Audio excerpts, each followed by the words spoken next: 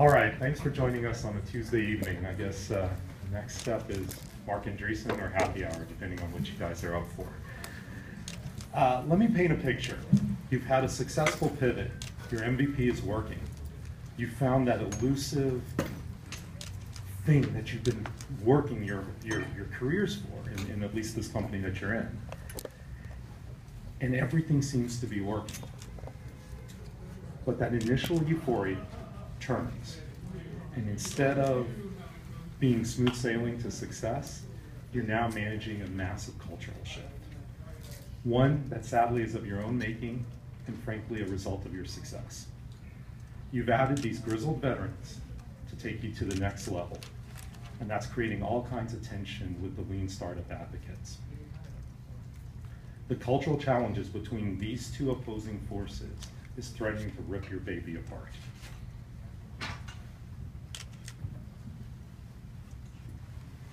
By the way, I'm the grizzled veteran.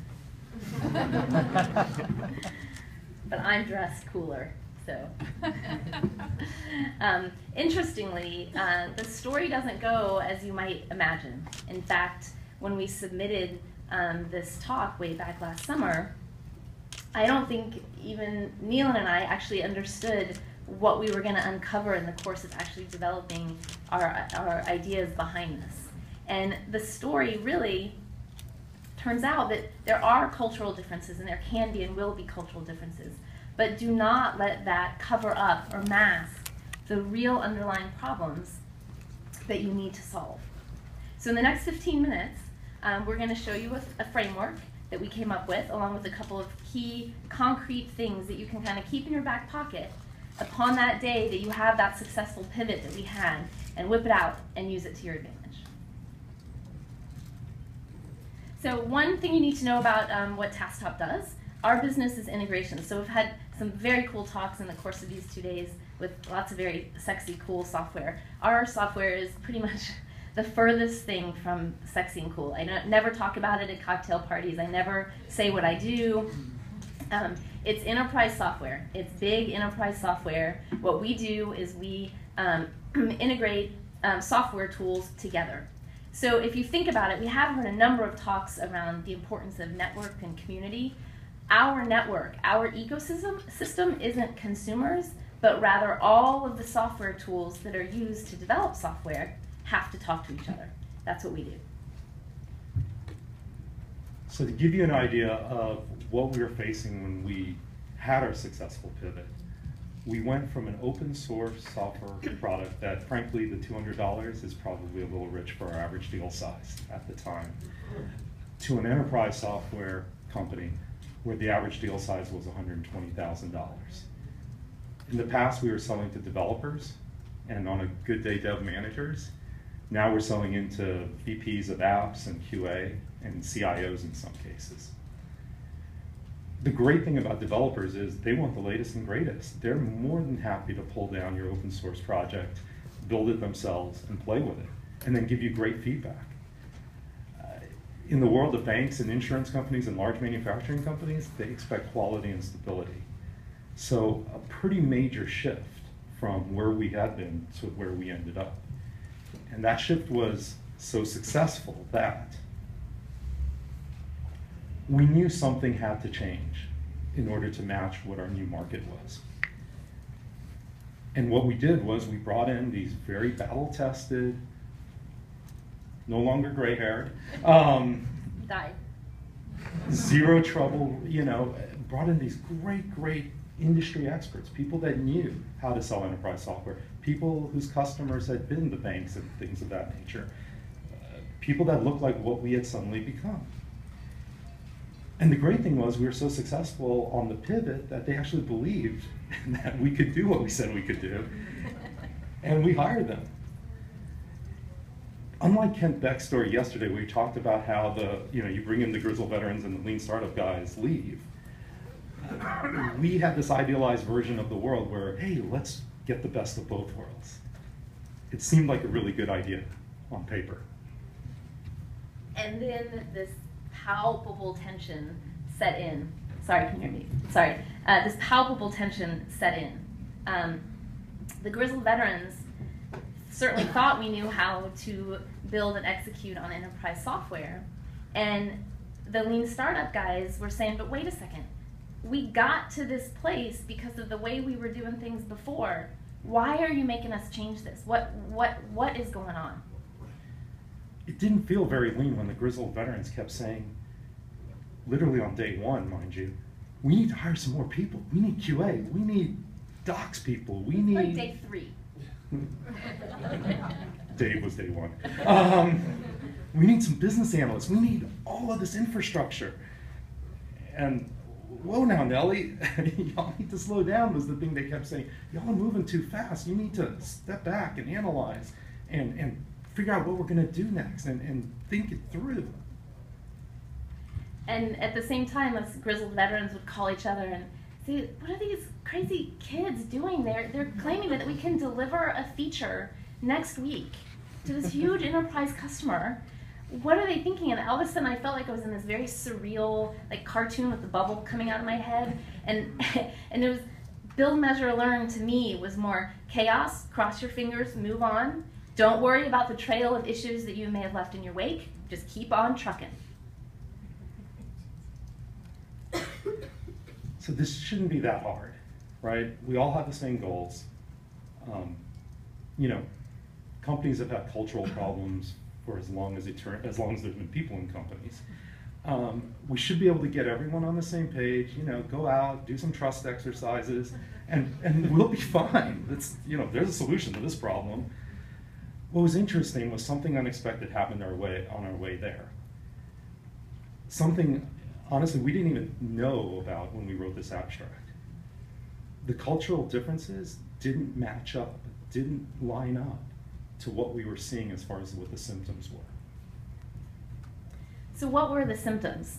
The most obvious symptom was that the pace of experimentation had ground to a halt. It was ground to a halt. In addition to that, though, what we were finding is that most of our organization was having to spend an inordinate amount of time doing things to keep our customers happy, fixing defects, dealing with incoming support, and so our support calls were increasing substantially as well. And it really was beginning to feel just like there was nothing being done with intention, but rather everything was being done in a response to the chaos that we were living. And all of these symptoms really were indicators of the true underlying issue. And this was kind of our big aha moment, our first big aha moment, of what was really going on is that we were drowning in our technical debt. And we did an analysis of our velocity, but what we were able to work on before the pivot versus after. And I think this visualization makes it pretty darn clear that something had to give. We could not ignore this technical debt any longer. So again, referencing Ken Beck's talk yesterday, we were dealing with the exact issue he talked about. We needed to be hunters, but we also needed to be gatherers.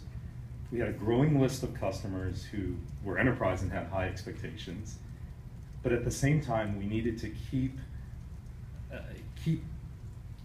experimenting to figure out what that product quality, what that product market fit was going to eventually look like. What was that ultimate solution going to look like? One of the challenges here is we think this is actually something that's inherent in lean startups. So the beauty of experimentation is you focus on one issue, and you kind of say, you know what, we're going to ignore all the rest of the stuff, and we're going to find out if this works. And it's a great, scientific method. It's wonderful. But if you have success, all of that stuff you ignored, there comes a time where you got to pay the piper. And that was the world we were in. So, so we said, all right, we've got to fix this foundation, and we did. We sat down and we said we had to fix it. And as we were fixing it, as we were starting to put in the base that we needed, we had our second aha moment. And it's really a quite simple aha moment. There are 3 levers that you control. And what's cool about these levers is that you control them, because so much of what's going on in your business you don't control, and there's tons of uncertainty. But these 3 things, pace, thoroughness, and quality, you control them, and you can set those levers at different heights and different amounts of focus. And in fact, what we found is that you will absolutely want to set them in different positions during the different course of your phases. So one thing I want to just quickly talk about with regards to thoroughness versus quality. So in the course of all of our great experimentation, we had built a ton of features, but we didn't know what they were. And that's different than, oh, this feature over here is buggy. So thoroughness is really about understanding what your product has in it and understanding what it does, versus quality, which is really about, does the thing work properly? So these are the three levers that you have at your disposal. So what we're going to go through now are three key takeaways with regards to these levers that we learned in the course of our journey. So the first takeaway is chaos is the killer of pace. And this is a pictorial of what our levers look like at the early stages, at the beginning, right? Pace was everything. You're trying to move as quickly as possible to experiment, to find out if this works, and then to move on into your next experiment. And you're trying to minimize the experiments so that they don't cost a whole lot too. I don't even think we knew it at the time, but thoroughness and quality took a back seat. We realize that now. It's easy to see that in hindsight now that that's what was happening. But that all changed with that success. Once we had that success, this thing felt less like this fast-paced, intentional experimentation, and all of a sudden this reactive, oh my God, we have a sub one coming in, all hands on deck, and let's try to bail the boat out here. What ended up happening was we had no choice. We had to reassess these levers. This was not the world we could continue in post-success. Chaos, which sometimes I joke is a code word for customers, had set in, and we had to deal with it. Nicole talked about knowing what you are. I think we didn't actually know what we didn't know. So, and if you don't know what you don't know, it's really, really hard to scale your experimentation. It's really hard to get that feedback loop working. And of course, in the meantime, you're still trying to satisfy the growing customer base. So we took a look at our levers and we said, all right, we're gonna have to adjust, right? And I think, again, the pace here is a little generous as far as what it was. It was close to zero as far as what experiments we could do. But we have to get our quality in place, and we had to learn what it is we didn't know. We had so many experiments out there. And I know when I read the Lean Startup book, the point of it is you're supposed to learn things from your experiments, not create gaps in your understanding. The frightening thing is I don't think we were alone in kind of having experimentation out of control. So we wanted to just spend a couple minutes talking a bit more in depth when we realized that we needed to set these levers differently and build this foundation for experimentation. What did that mean we really did? And this was probably the most painful part, if I recall correctly. It sucked. It sucked. Technical term. Yeah. We decided to halt all new development and spent 3 sprints doing nothing but shoring up our architecture, putting a plan in place to address the technical debt, and fixing defects, which was really difficult. However, what it then allowed for is we were able to establish a baseline of quality, and that then allows us to now be proactive in our quality management. And of course, along the way, we also then removed a lot of the customer dissatisfaction because all of a sudden our software was working far better than it was before. And so that's how we addressed the quality bar. That's how we moved the quality bar up. Now, for thoroughness, what we did is we decided to create what we affectionately call our integration factory. So what we did is we said, you know what? We are going to define, and it turned out to be 63 of them, we are going to define what a standard integration looks like. And that affords us now, when we want to experiment and say, let's build an integration to this new tool or this other tool, we can consciously say, okay, I'm going to pick 4 of those use cases, and we're going to experiment. Now, meanwhile, at the same time, and I think this was also the really tricky bit, is that we were doing all of this, trying to figure out how to be able to experiment again, while our customer base was growing significantly. And so we had to have this foundation that helped with that as well. And so the Integration Factory, in addition to letting us experiment easier, also we have this huge automated test farm that's part of this, and it continuously runs. And when a problem is going on with one of our integrations, we know about it ahead of time and can act on it before a customer gets to it. So our marketing people said we can only say 3 sprints for fixing technical debt. So just truth be told. That's what I remember. So really this brought us to a kind of a new period of time, a new phase in how we thought about our levers. And the one thing that, we now understood that success had changed things. We also now understood it had a foundation in place. And at least for us, and I know this isn't going to be right for every business, but for us, that quality bar was critical. That had to be in place. There was no option whatsoever. When you think about your levers, you'll need to think through, is that the right situation for us? Once we understood we couldn't give on the quality bar, we had to come up with some additional tactics. I love the Lean Startup book.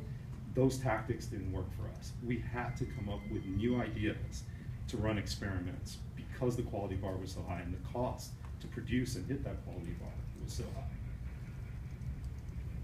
And actually, in the talk yesterday, I think it was yesterday, the GE one, where they talked about how when you're dealing with a refrigerator, the cost, the barrier to entry and the cost to experiment is significant. And everybody looks at us and says, but you're software. It's nothing, it's cheap. But the problem is that we can't go to a big bank who just spent a good chunk of change with us and say, we're just gonna stick this in, even though you only release twice a year, just let us stick this into your production environment and let's just see how it goes for a little bit. And let's get some feedback. We'd like to have some feedback. That was not gonna fly. So we came up with what we call pseudo experiments. And what that is that we will take a sprint if we want to build a new integration, and we will do the analysis of what that tool actually does. Spend a little bit of time gaining a little bit of knowledge so that we then can go to our field and say, all right guys, go find us 4 or 5 customers that are potentially interested in this new integration. And instead of us demoing to them, we do what we call a reverse demo. And they show us how they use that tool, what integration they'd like to see and why, and we are armed with enough business analysis knowledge to be able to ask the right questions. So we still get that fabulous feedback loop very quickly and at a very low cost before we go in and start building. We also do what we call Uber demos. And Uber demos, what's great about experiments is they're very targeted and very precise. But a lot of times what we have found is that customers also need to be shown the larger context and the larger picture of what your product does in order for you to get good feedback.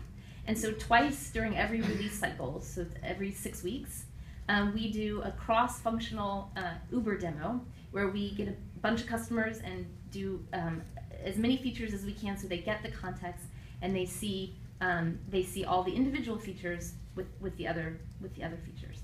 And so this is what we call pseudo experiments, and we still do it today, along with real experimentation as well.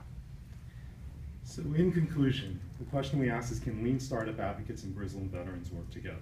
We believe the answer is yes, if you create a vehicle for which they can talk and communicate with each other, and if you put the foundation in place.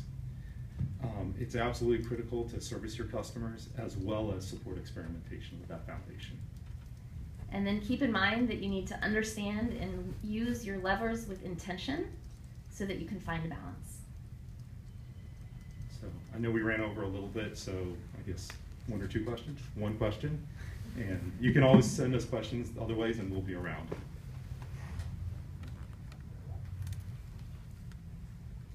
I guess everyone wants to get to happy hour.